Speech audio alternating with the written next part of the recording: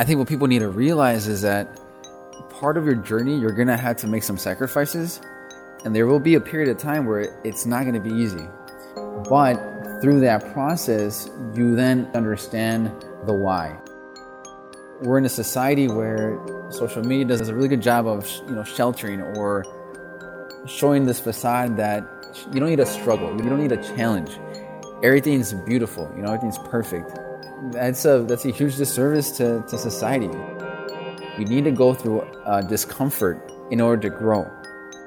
The enemy within me was fear, the fear of not taking that first step. This is Jesus Gonzalez. You're listening to the Enemy Within You podcast.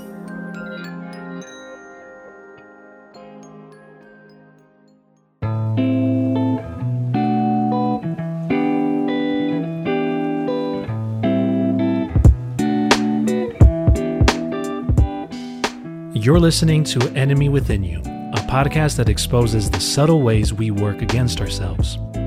My name is Luis Vasquez, and I'm here to help you combat your negative patterns by sharing stories, ancient wisdom, and good old common sense. So by all means, go get a cup of coffee ready, and let's talk about life.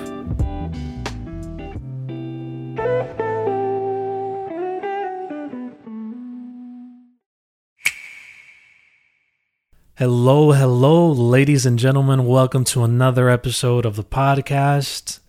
Spring is right around the corner. The trees are growing their leaves. If you live in colder weather like I do, then it's starting to get warmer. And, April showers have been happening, at least where I live. And I like them. I honestly do like gloomy days. There's something about a rainy day, like a cloudy, gray day, that makes me feel cozy but productive at the same time. It's weird. Now, before we get into today's episode, I do want to say that I feel like since I've switched to a bi-weekly production schedule for the podcast, in other words, since I decided to just publish an episode every 2 weeks instead of every week, I feel like the podcast is like a friend that I used to see all the time and then I haven't seen in a while. But every time we get together, it's a good time. You know what I mean? I don't know if that makes sense, but that's how it feels, where we pick back up where we last left off. Now, that's not the case for all of you, though, because some of you are on Coffee Talk. And that is somewhere where I do connect every week like I used to on the podcast. Now, why do I tell you this? I'm telling you this because it's my roundabout way of just saying, I kind of miss you. And so I just hope that you enjoy today's episode because I enjoy producing these things for you. All right. So enough of all of that. Let's get into the episode. Today, you're going to listen in on a conversation I had with my dear friend, Jesus Gonzalez. Now, Jesus is someone I met a few years ago, before the pandemic, before all chaos broke loose by COVID, at a place called Fuel Cafe. Thursday nights was my writing day. I used to go there, post up with my laptop. I used to sip on some coffee or maybe a beer. And in turn, I just met a lot of interesting people. Well, Jesus was one of those people. Now, at the time, Jesus had just opened a food truck called Mazorca Tacos. And he positioned it in a way where he sold tacos that were made with handmade tortillas. Now, fast forward to a year later, and then he co-founded Zocalo Food Park, which is the first food park in Wisconsin. Now, in that process, he also runs a commissary kitchen, and he's also an investor in the semi-new startup called Cash Drop, which is a mobile app that enables businesses to create and manage an online storefront straight from their phone. Did you get all of that? Clearly, Jesus, since the day I met him, has grown exponentially. So I thought that he would be an excellent person to bring onto the podcast and to discuss his journey and how he has been able to grow every year. But here's the thing. You might think that I would ask him about his early days in business, or how did he start Zocalo, or when did he decide to invest, and all these array of business questions. but I didn't, because I'm more interested in how he set himself up to seize those kind of opportunities. And in order for us to learn that, we have to dig into his past. We have to dig in to before the businesses, before the investment, before all of his projects. And so I had kind of an advantage because I interviewed Jesus for another project named Authentic Pivots. Now, Authentic Pivots is a docuseries about accomplished entrepreneurs in Milwaukee. And if you haven't seen an episode, you can just go to authenticpivots.com and check it out. He's featured in one of the episodes that we are actually still kind of composing. So I had kind of a little bit of an advantage. One of the things I know about Jesus is that he left to New York. And it seems that he came back from New York a different person. Not in essence, but more evolved. And so that's precisely what I wanted to talk to Jesus about. And I wanted him to share any insight he had about his experiences while he was away from his hometown, which is Milwaukee, Wisconsin, away from his family, away from everything he was familiar with. What happened that set him up for success when he came back and got to business? So without further ado, enjoy the interview with my good friend and food entrepreneur, Jesus Gonzalez. All right, Jesus, welcome to the Enemy Within You podcast. It's a pleasure to have you on, man. Luis, thanks for the invitation, man. It's been a while. What's going on? What are we talking about today? Well, we're going to talk about your journey to New York City. See how you made a ruckus over there and you brought it back with you to Milwaukee. That's great. No, yeah, let's get into it. So I thought a good place for us to start is with you telling me about this incident having to do when someone sort of betrayed you when you were in the process of building Mazorca. Yes, I mean, so I mean, for our listeners, you know, Mazorca is it's a food truck, right? It's a food concept that I started off in 2017. I'm originally from Milwaukee, Wisconsin. I'm first generation Mexican American. My parents come from a small farming community in the state of Jalisco. And, grew up in Milwaukee. I pursued the culinary arts out in the East Coast. And when I came back home, I wanted to start a business.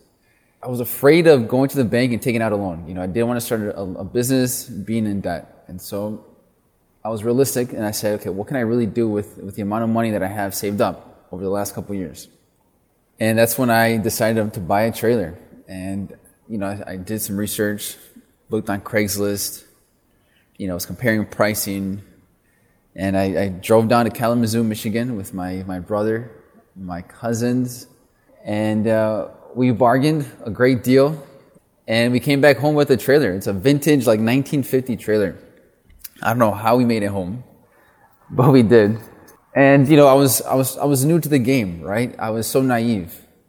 And I kind of miss being in that state where you think everything's going to be okay, you know, and you believe that everyone is interested in helping you see, you know, they're all invested and want to see you succeed, genuinely, right? I encountered this gentleman who was, we're not going to name him, but he offered me this great deal to help me, you know, build out my food trailer. Being new to the game, I trusted him with more than I should have. Through this experience, I learned so much, and I'm glad it happened so early on. But, you know, long story short, you know, the gentleman, you know, was constantly asking me for, you know, large sums of money up front. And I was like willing to do it because I was excited. I wanted to get my trailer done. And I started noticing that time was, you know, going by, and I wasn't seeing any progress on my trailer. And I remember going home, like I'd go visit him at his shop and coming home and being like, and my parents would always ask me like, hey, how's it going? There was times where I would lie to them about it. I'd say, oh yeah, there's great progress, you know, because I didn't want them to worry about it. You know, this was my responsibility. I wanted to try this out. So, you know, I had to deal with all the, you know, consequences of going through this process. But it got to a point where I was like, man, this guy is definitely, you know, something's up. I keep, giving him money. I'm not seeing any progress on my trailer. It was unfortunate. I had lost some money, but I had to realize that I had to be empathetic towards this person to understand where he's coming from and to figure out, okay, how are we gonna get this trailer done? Because at the end of the day, we need it done so that we can start making tacos. And so, finding ways to listen to him, understanding what his current situation was, that allowed me the ability to figure out, okay, well, this is the plan as to how we're going to move forward and get that trailer complete. So it was definitely an experience. I'll never forget it. Yeah. But it was definitely interesting. So did he end up building a trailer for you? He did. He actually did. Absolutely. Yeah. I mean, he was the only guy that I knew that could build trailers at the time. Will you be able to share what his situation was? Yeah, absolutely. I mean, there's this saying. I don't know if it's in Spanish or in English, but I can't think of the saying right now. But the lesson learned from that saying is it's better to work with someone that you know all his flaws than working with someone that you don't even know at all. You know what I mean? So knowing his flaws helped me manage him to get the work done. But he had a few issues back at home. He was going through a divorce, had some legal problems. Was there maybe a substance abuse problem there? Probably. Yeah. So it was unfortunate. He was a great worker. He has a great work ethic. He's knowledgeable, but just had a lot of issues outside of work. Was this agreement in a contract, or was it just a gentleman's handshake? It started off with a gentleman's handshake, but then he kept asking for money, and so I had to put some sort of document together to help secure my investment. It's sad, right? I mean, you'd think that people would have more integrity, especially if they're doing business, but I mean, that's just the world, and that's why contracts exist. Well, thanks for sharing, Jesus. I'd like to really unpack your journey to New York, because the way I have it understood is you're a Southside kid from Milwaukee, Wisconsin, and at some point in your life, you decided to go to New York, and then you came back and you started a lot of businesses, or a couple of businesses that have been successful and known here in the Milwaukee area. So I would like to focus this interview to just really understanding that trip to New York, what happened there, and what brought you back. So a good place for us to start would probably be, why did you decide to move to New York? Right. Okay. No, that's a great place to start. I think in order to understand the why I moved to New York, it's important to kind of paint the picture of what was going on in Jesus' world. He was 17 years old, or even before then, growing up, your adolescent, teenage years are so important for your development. That's when you're starting to be very curious. You want to explore, but being the youngest of three in a Mexican family household, there's a lot of restrictions, or there's a lot of guidance at home. And so I was listening to a lot of what my parents wanted me to become versus, and not them asking me hey, what would you like to do? So education was so important for my parents because they didn't have access or the opportunity to seek education where they came from in Mexico. And so for them, in their view, being a doctor, a lawyer, an engineer, that's the only route to success. For me, someone that I consider myself an entrepreneur, there isn't, it's not very linear. It's about exploring, it's about experiencing moments and bringing all that together and then identifying, what it is that you want to devote your life to. And so my path is a little different than most people. They couldn't, grasp that, right? For them, it was you have to go to a 4-year college, attend college, graduate, go get a job, and so on and so forth, right? So yeah, it was a little challenging, even letting them know, hey, listen, I'm exploring, the culinary world. It seems fun, it's creative. It allows me to use my creativity. And so all that just made me realize, I think I was in my junior year of high school when everyone's looking for colleges. I was there's no way I'm staying in Milwaukee. Secondly, I was I need to move away. I think moving to New York and going into a culinary school is just going to put me in the right spot to just further and broaden just like my horizon. I was curious about many things, and I feel like this is the spot that's going to challenge me in the way that I need to be challenged. So thinking about moving to New York, it was scary. I'll be completely honest. I mean, there's a lot of fear in that. I was the youngest. I had never, been away from home. I always traveled with my parents. Being the youngest, you're always kind of, you're babied a little bit, by your siblings, by your aunts, your uncles. But I realized that if I didn't take this leap now, when would I do it then? I knew that even though it scared me, I had to, throw myself out there. You're probably asking like, well, why New York out of all the places? All of the people that I looked up to in the industry, they were all coming out of New York. And so I was like, man, I have to go where these people are working, where they're going to school. So I was like, let's go, let's do this. I remember telling my parents, I was like, hey, I want to go to New York. And they were just like, oh, you're not going to New York. That's no way.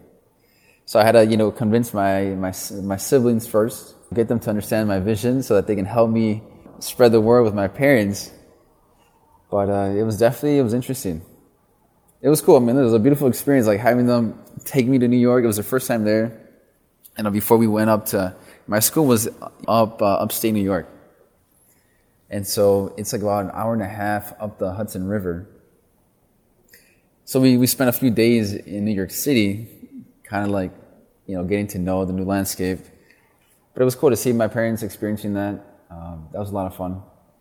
Sounds like you were already selling even before you went to New York. You were already hustling, getting buy-ins from your siblings to eventually outnumber your parents and to influence.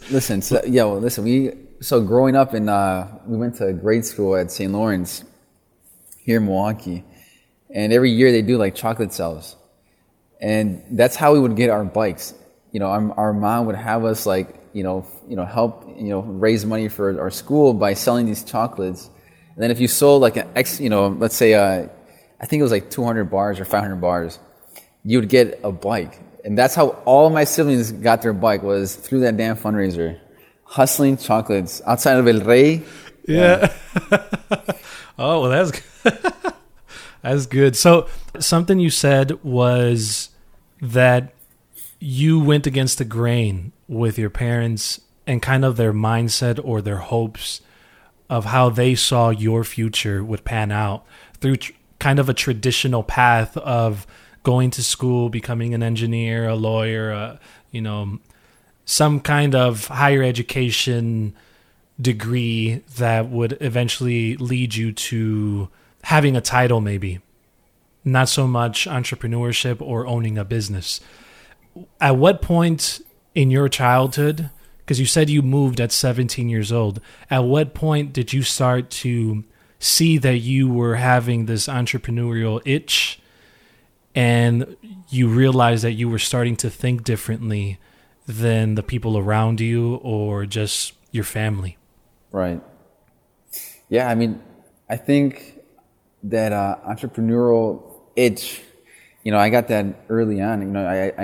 Going back to that example of hustling chocolate bars to raise money for our school. At a young age, I learned how to try to connect with customers so they can buy that chocolate bar, because I knew I wanted that bike. So early on, it was put in practice, that exchange of goods. I don't know. We've always been involved in like art classes, dance classes, sports. So I feel like all those experiences, meshed together, kind of created, the way I think. I like creating, whether it's experiences. I like creating, whether it's products. It's fun. I enjoy working with creatives.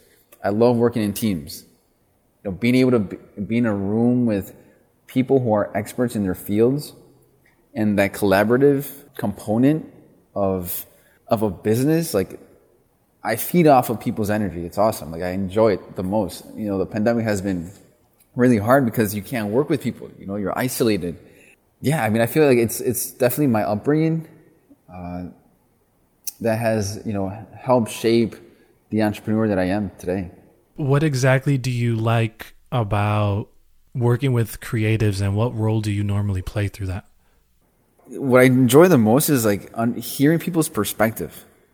I think that's the most valuable thing about humans, is that we all bring a different perspective. And it opens up a whole new world. When you hear people's perspectives and you understand it, I mean, you have so many like possibilities of what you can create or the solutions you can come up with. When you get a room full of people that bring perspective, something that I find myself doing in some of these, in these sessions is help facilitate those conversations, is being a really good listener and being curious about people's perspective, showing them that, hey, what you're sharing is very interesting and you are bringing a lot of value. And so it's about, challenging them as well and figuring out what is the best solution to the problem that we're trying to solve. Yeah, and I can vouch for that. I've witnessed Jesus just facilitate, but also inspire and empower people to carry on their vision and carry it out in a way that people feel good about it. And I'll tell you something to that point is maybe I became a really good listener because maybe growing up, I wasn't listened to. Like maybe, there's been many times where, I had these crazy ideas. And, when you have the crazy ideas, people kind of shut you down and they go for like the more conventional, the safe, the safer, they go for the safer route, And so I guess I'm proving to myself that some of these crazy ideas that I had that's what I'm doing. That's the route I'm following. And you should never tell someone, hey, that's a crazy idea. Let's not listen to that. Let's move on. And so I've just been in that situation where I'm used to people not listening to me, but that's okay. I don't need you necessarily to listen to me. I'm going to keep moving forward. I'm going to keep pushing myself. So I really can't take all the credit for becoming a good listener. I had to thank all those people that I guess didn't listen to me growing up. Does that make sense? Yeah, no, it does. Yeah, no, I mean, there's a lot of people, I mean, even in my life, I could tell you they had this one perception of me, but it's because they didn't know me. And it turns out that as I grew, and let's just say that anyone who knew me 20 years ago, 15 years ago would be surprised, even just at the fact that I'm doing a podcast or that I have a business or that I didn't turn out in jail or with like 5 baby mamas, Right. So, and you listen, and it's scary because a lot of those people that don't have the time to listen to crazy ideas are the ones that are in these high, positions of power. And so, it is definitely scary, but that's changing. That's definitely changing. Well, yeah, I mean, we have you in Milwaukee leading the food scene. No, man, not at all. So if we go back to this trip to New York, you said that your family goes and takes you there. You guys have a wonderful experience. They leave and you stay. Now what? Yeah, I mean, listen, I will never forget that moment. My mom, obviously giving me her last bendición, her blessing, right? And I was like, wow, like my parents, I'm alone. They're gone. And now I have to really own up to what I said I'm going to do. And I have a lot of people back home that I can't let down. There's also a lot of people back home who thought maybe this wasn't the best idea. And so, there was definitely some weight on my shoulders as to like, okay, you definitely got to put in the work now, Jesus, because you said this was the right move, so you have to prove it to them. When you were in New York, how long did it take you to acclimate there? At what point did you feel like, you know what, I'm in a good rhythm of things. I'm part of this ecosystem that makes New York, New York. Right. I think for the first, I'd say the first year, I was still the kid, I was still the kid that was, I was still a little afraid, so afraid, and I wasn't as confident still. You're still like learning to navigate through this idea that, you're on your own. I was living on campus, so you're not 100% independent. You're going to classes, you're with your friends. So I was still sheltered in a way, I was away, but I was sheltered. And so it was challenging. That's when you start, you have your first phases of being homesick, and you're like, oh man, I really miss you might, have a couple of drinks and then you end up texting your brothers and sisters that you love them, The experience that impacted me the most was when I moved to Spain. And we'll get into that conversation, I'm sure, but being in New York, I was still close to home. They were still within reach to some degree. Whether it's a phone call, whether it was like a trip back home, I knew that I could always go back home. And so having that, you're still a kid, you're still messing around, Yeah. Well, let's unpack Spain. When did you move to Spain? It was after the first year of being in school. So part of the culinary program, you have to, after your first year, you have to go and do an internship for 6 months. And, when I was doing my research, trying to figure out, where I wanted to invest most of my time for these next 6 months, I was like, okay, where are the best chefs in the world coming out of right now? Who's influencing our industry right now? This was back in 2010, 2011, and it was Spain. Spain had like the most 3 Michelin star restaurants in the world. The best chefs of the world were coming out of Spain. And so I was like, that's where I need to go. I need to go where the best are. So I started doing some research. I sent out a couple letters, and I got a response from, his name is Chef Íñigo Lavado, and he had a restaurant called after him. It was called Íñigo Lavado, and it was right in Irún. Irún is a small town right on the border between France and Spain. It's in the Basque region. They have their own dialect. It's Euskera. If you walk around, it sounds like Italian, French, and Spanish combined. Very interesting language. They have their own, they're very, proud people. Being from this region, great food, phenomenal. So prior to leaving, I was working, going to school, saving up money because I wasn't going to, this was a non-paid internship. I was like working, saving my money because I knew that I was going to be out there. They were going to pay for my housing. That was part of the deal. They paid for my housing, and then I'd have some meals at the restaurant in exchange to work, 6 to 7 days a week at their establishment. When I flew out there, and I remember the chef's mom picked me up. I was 18 at the time, and I was turning 19 when I was over there. I was waiting for her to pick me up, the chef's mom, at the airport, and that's when I realized, like, I am completely alone. Now my family was not as accessible through a phone call or through, a trip because different time zones. So I couldn't just call them whenever I wanted to. I had to make sure that back in Milwaukee, it was within, the day so I can give them a call. But I definitely remember feeling, anxiety waiting there to get picked up because I realized my family was not as accessible. It was a great experience, best experience of my life. It was like the first phase, it was like phase 2 of, Jesus becoming, the man that he is now, right? Or, it was like the second phase of Jesus just being more responsible. Is that what you would say that you learned through your trip in Spain, was to be more responsible? Or what did you discover about yourself? Not responsible, just confidence, I'd say. It's just confidence. Confidence in what it is that you have going in your head, like just confident in your ideas, confident in what you want to do. Could you give me an example of a time where you realized, you know what, I'm confident in my ideas now?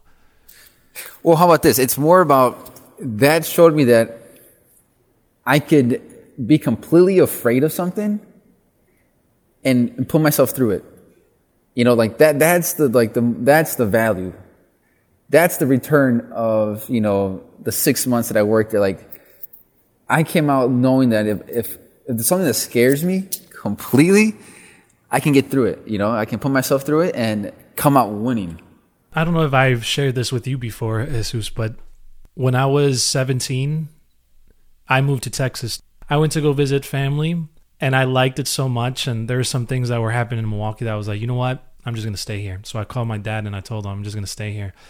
And he's like, oye, mijo, ¿y la escuela? Or like, what's up with school? I said, I already enrolled myself. Don't worry. Right. So I stayed there, and I wasn't there for long. I was there for like less than a year.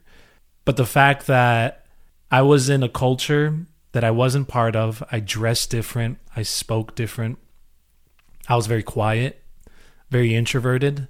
It challenged me in a way where every day that I went to school, every day that I went to work, every day that I went out to this new world, I had a decision I had to make. And it was either to conform and blend in, or to just be myself and dig my heels in more in being who I am and who I know to be. And so I never changed the way I looked. I never changed the way I spoke. I never changed the way I thought. And yet I was able to surround myself with some real wholesome people that respected me for that in the end. Not only that, but it kind of made me a popular kid in school, even though I didn't say a lot. It was because I just didn't care what people thought. So I was kind of elusive, reclusive. So I understand what you mean about being confident. And I think that when someone moves away, such as yourself, such as myself, or anyone who's listening, who's thinking about moving away, I think that's one of the main challenges they're going to face. They're going to have the option to either reinvent themselves if they're not happy with who they are, or they're going to stay who they are, even if they can't be relatable initially. But eventually, you find people, if that's what you need, if that's your cup of tea, to find friends, which I would like to ask you about. How long did it take?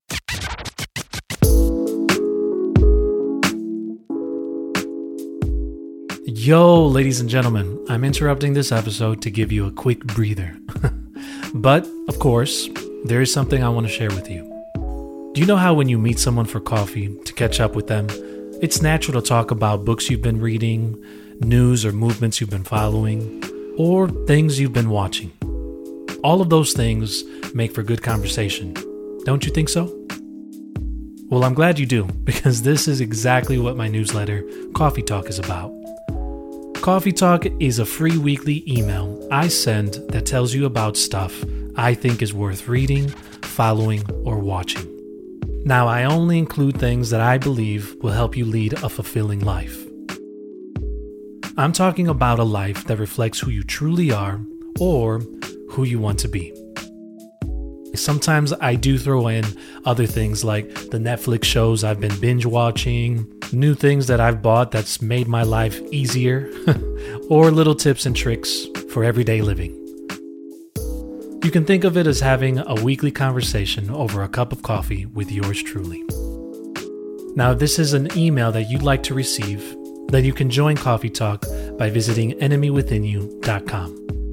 Again, that's enemywithinyou.com. I'm looking forward to seeing you in your inbox, and let's get back to the episode.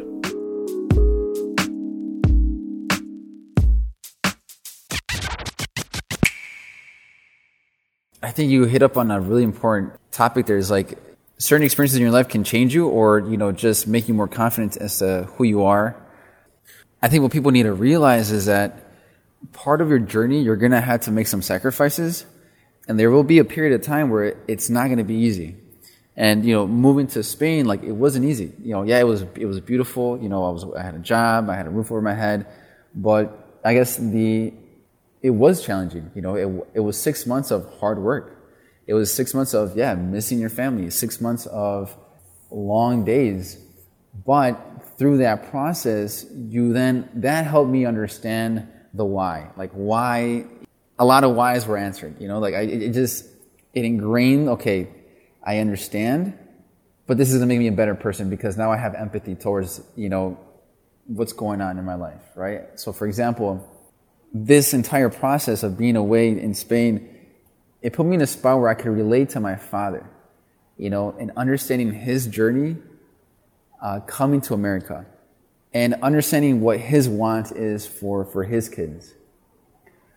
So I was an immigrant in Spain. There was this language, luckily I spoke Spanish, but, Euskera was being spoken in a lot of these places. I didn't have any family. And I was working. I was here to do one thing, to work and to gain the experience. And so I was able to relate to my father and understand, like, man, he was in this position when he was, at a young age. And so understanding some of the challenges that he faced, I was going through that, the loneliness of being away from home, the fatigue, the wanting to learn, to progress. And so, that was beautiful. I mean, it was so valuable. And so being able to bring that experience back and just, man, I mean, there's so many other layers, and so many other things that you can implement that in. So. Well, I think that when I describe, because I interviewed you for Authentic Pivots and we're creating an episode around you as well.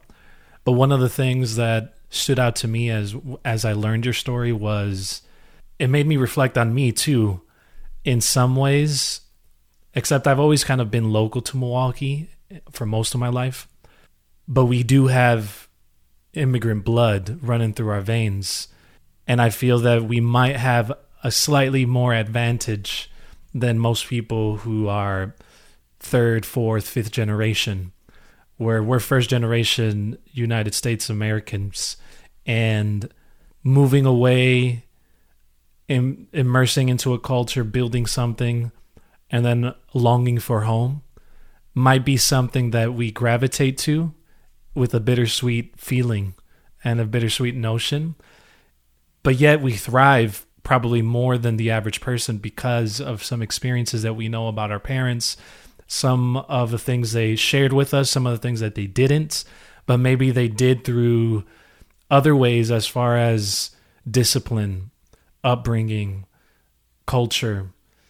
And they're like subliminal messages that they give us that kind of really ready us for walking unknown territories. And just for me to just expand on this point really quick, the way I see it is you can explore foreign territories on multiple dimensions. For you, Jesus, you went to New York and you immersed yourself physically in another environment. But if someone is listening and they're about to take up a new job, the same principle applies, because you're going to be immersed into another culture with people that you don't know, with systems and processes, that an ecosystem that runs on in a different rhythm that you might be used to. But you will also have to gain your confidence. You will also have to decide what you're going to compromise about yourself and how firm you're going to stand in who you are, and show up every day to try to make it work. I did want to add on to, like, you were mentioning about, we're sometimes at an advantage being first generation. And I do think that that's because the struggle is very present, or the struggle is, it's reminded, or it's brought up in conversation. And we're in a society where social media does this really good does a really good job of, sheltering or showing this facade that, you don't need a struggle. You don't need a challenge. Everything's beautiful. Everything's perfect. And that's a huge disservice to society. People need to understand you need to go through discomfort in order to grow. So just wanted to add that piece as to, as Latinos and as first generation, we might be an advantage because we know the struggle. And it's important that we pass that on, generation after generation. Yeah, I mean, if I'm being honest, I see a lot of Latinos, well, I'll just say Mexicans, because that's kind of the Latino population that I know here in Milwaukee. But a lot of the kids, man, they don't know the struggle. They are sheltered to the point where, right. I mean, at least your parents had you selling bikes. Chocolate bars. My bad. Your parents had you selling chocolates to hustle for your bikes. Right. My dad, when I got a job at 13 and a half, I worked for an Arab on 27th and Greenfield. There's like a little corner store there. And so I would go there and he would pay me under the table. My dad would get half of that money. He made me start paying rent straight away from 13, 14 years old. Yeah. And I remember hating it. Like, what? No, man. Like, but I mean, it taught me how to live on less money than I had. I mean, that I was making. That's one. Right. But then two, when I did go to Texas, for example, 17, I had money and I knew how to budget. I knew how to make a dollar stretch longer. And then when I came back, I never moved in back with my dad, but I moved by myself, and paying rent and paying bills was nothing to me. But you're right, though. I think that teaching kids how to struggle and how to be uncomfortable is a good trait, and it builds some grit that a lot of people, I mean, they just need to learn how to deal with it, I feel like you said. Let's fast forward. Did you know that you were going to return to Milwaukee at some point, or did you debate on moving somewhere else and making a home somewhere else? No, yeah. I mean, I always had, I always knew I was coming back home. That was the plan. What I don't know is will I stay in Milwaukee forever? I don't know. That's something that I question, a lot. But, I wanted to come home because my family was here. And I think that if there's something I've learned is our culture does a really good job of ingraining family, like the importance of family. And it doesn't matter, I don't know, family can't replace anything. It can't replace good weather. It can't replace, a great salary. It can't replace, your dream job. Like I don't know, maybe it's maybe it works against us as Latinos, but I don't know. It's just, family is everything to us. But maybe that's also an advantage. We just got to be able to move our entire families with us, which I'm not opposed to. So family and friends. Let's just build a complex, Hey, listen. No, you're right. I mean, I agree. I think I come from a family of 5 sisters, 2 brothers. So I got plenty of siblings. I don't have any kids, but I've always felt confident that the day I do have kids, I have a legion, an army of women ready to babysit them and help me raise them. That is right. I have a bunch of tias in line just ready.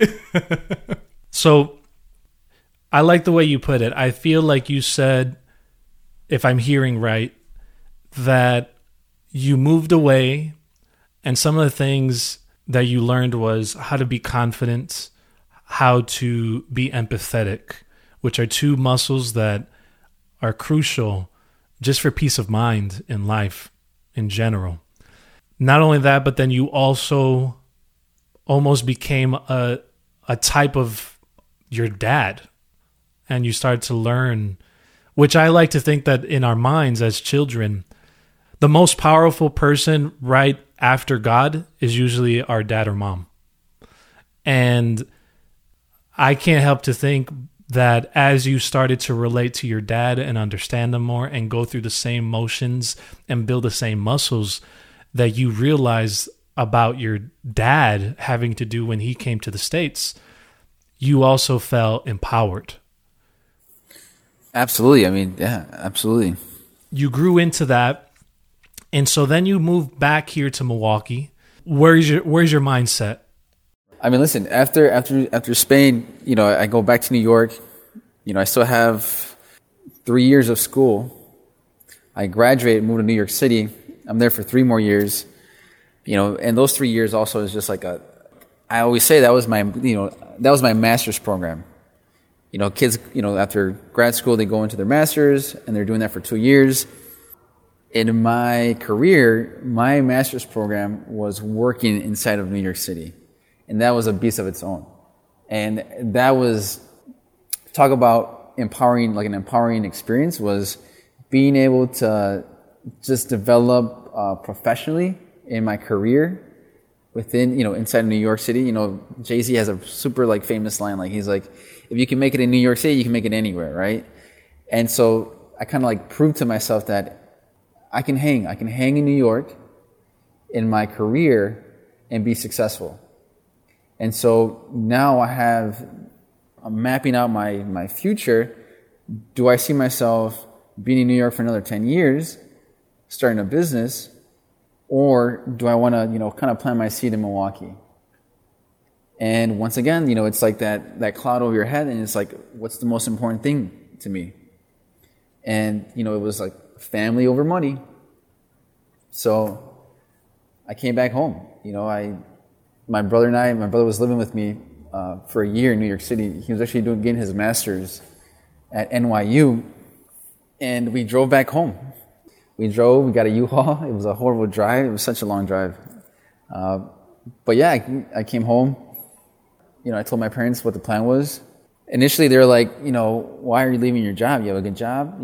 Can't you do both? And I was like, listen, if I want to commit 100%.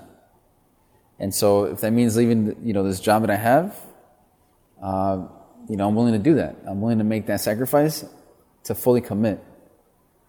And coming to Milwaukee, it was just like taking all those experiences of New York, Spain, understanding that concept of coming to a place with a purpose and with the work ethic similar to my father, but just having the confidence to then really build on your vision. Yeah. So you have, how many businesses do you have right now? So I started with Mazorca Tacos. I'm the co-owner of Zocalo Food Park, which is a food truck park here in Milwaukee. Pretty much what we do is we've created a platform for food entrepreneurs to connect, to collaborate, and share their food with their guests.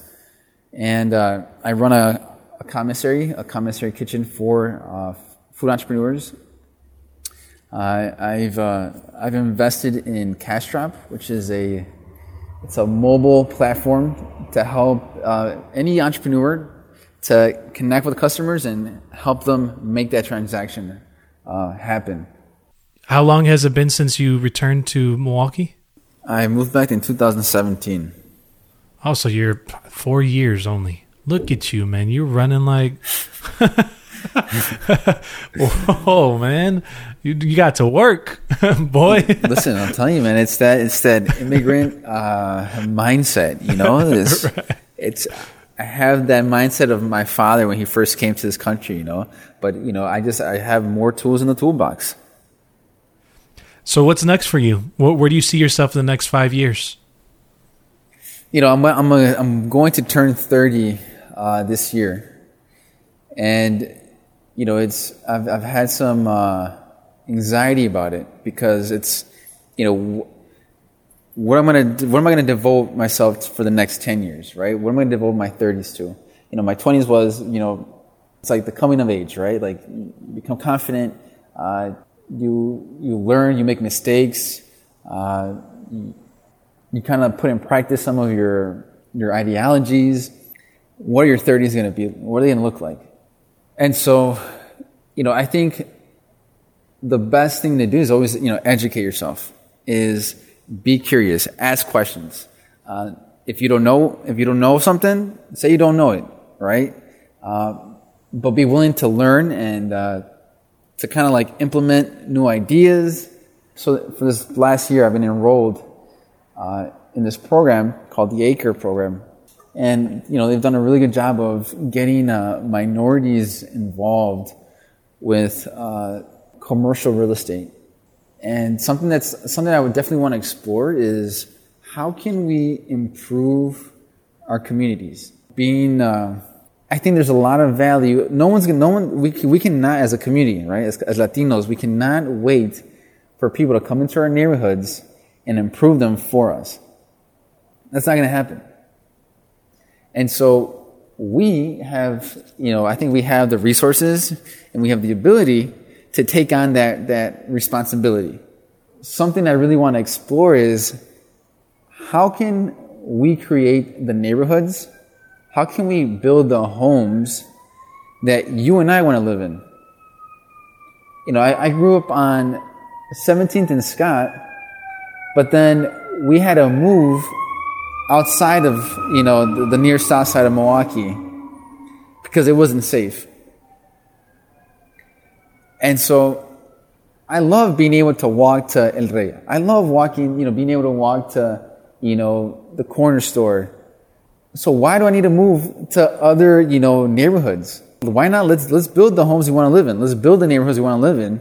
So looking for ways to do that, I think is like what I want to dedicate my 30s to is how do we build the neighborhoods that you and I want to live in and where we want our children to live and raise their children. And then I'm talking about like physical like structures, like, you know, let's build the homes that make sense to us. Yeah, that's a really good sentiment because, I mean, gentrification, it has its ups and it's had pros and cons, but for the people living there, it's not a good deal. It can be, but it's not just the way integration happens there. Normally, people get priced out, they have to move away, and these are people who have built their home there for years upon years, sometimes even generations. You know, introducing new businesses, introducing new structures for apartments that people who live there can't afford, but then everything gets raised up. It's tough. So I'm glad that you're working on that. You need to talk to Emilio.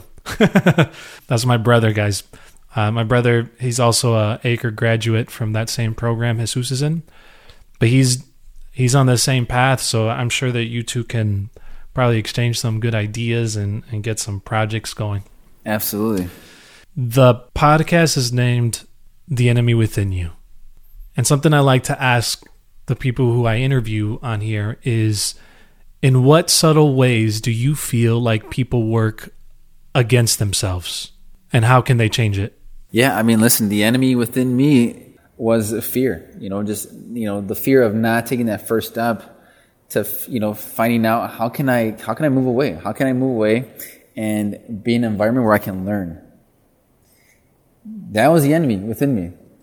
But we chopped it up, we fought it, and we won. We're the surviving warriors at the end. Like, you can beat it, You can beat the enemy within you.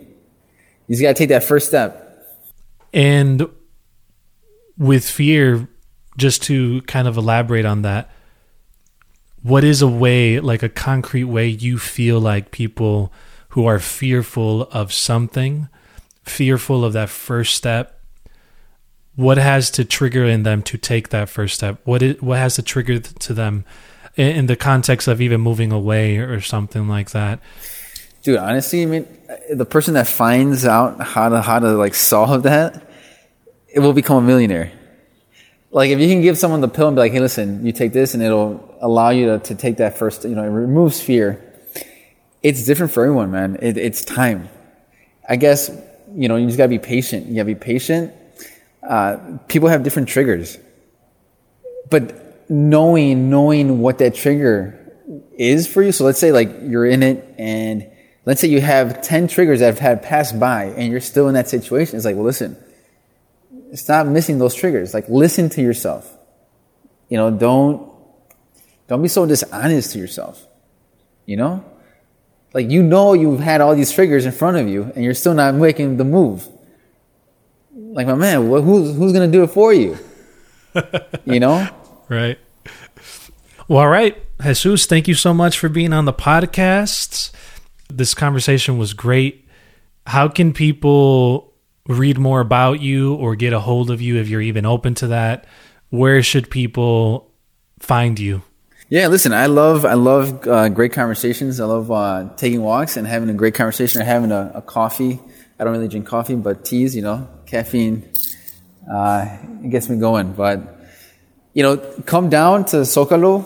We're on 6th and Pierce in the heart of Walker's Point. That's here in Milwaukee, Wisconsin. Come down, visit, say hi.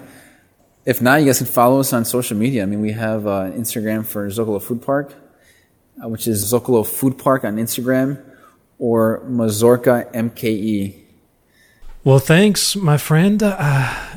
Again, pleasure speaking to you, and we'll talk again soon. Sounds good, Luis. Thanks for the invite. It's always a pleasure to talk to you and get some of your wisdom. But, I wish you the best. And if you're not listening to this podcast, you're missing out. So tune in. Well, what did you think of that interview with Jesus Gonzalez? You know, something that I've always been impressed by when it comes to Jesus' journey, his backstory, is how he instinctively knew that he had to leave everything that he was familiar with, his hometown, his family, his friends, in order to become who he wanted to be in life.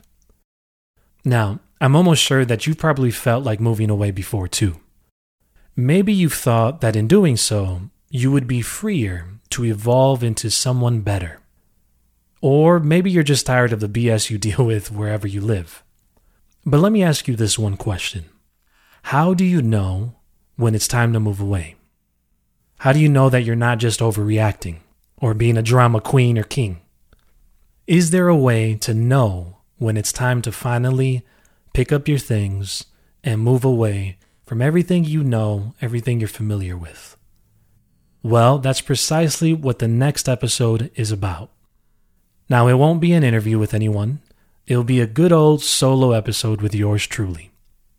So if you've ever had thoughts about moving away, or if you're currently pondering that same question, then make sure you check out the next episode. Now, on another note, if you found this episode useful in any way, then I'm going to ask you to go ahead and share it with someone you know. Share it with your cousin, share it with a colleague, share it with a friend, share it with anyone that you know would benefit from listening to a podcast like The Enemy Within You. Now, I ask you this because, as you already know, this is the only way the podcast will grow. If we have more listeners, then the episodes can only get better. Also, if you haven't joined Coffee Talk, then what are you waiting for? If you're into personal development, which I know you are because you're listening to this kind of podcast, then go to enemywithinyou.com and join Coffee Talk so we can grow together. And so that's all I have for you today. Now, don't forget that all the links to everything we talked about or anything relevant in today's episode can be found within the episode notes. I'll talk to you soon, and as always, God bless. Go outside and get some sunshine.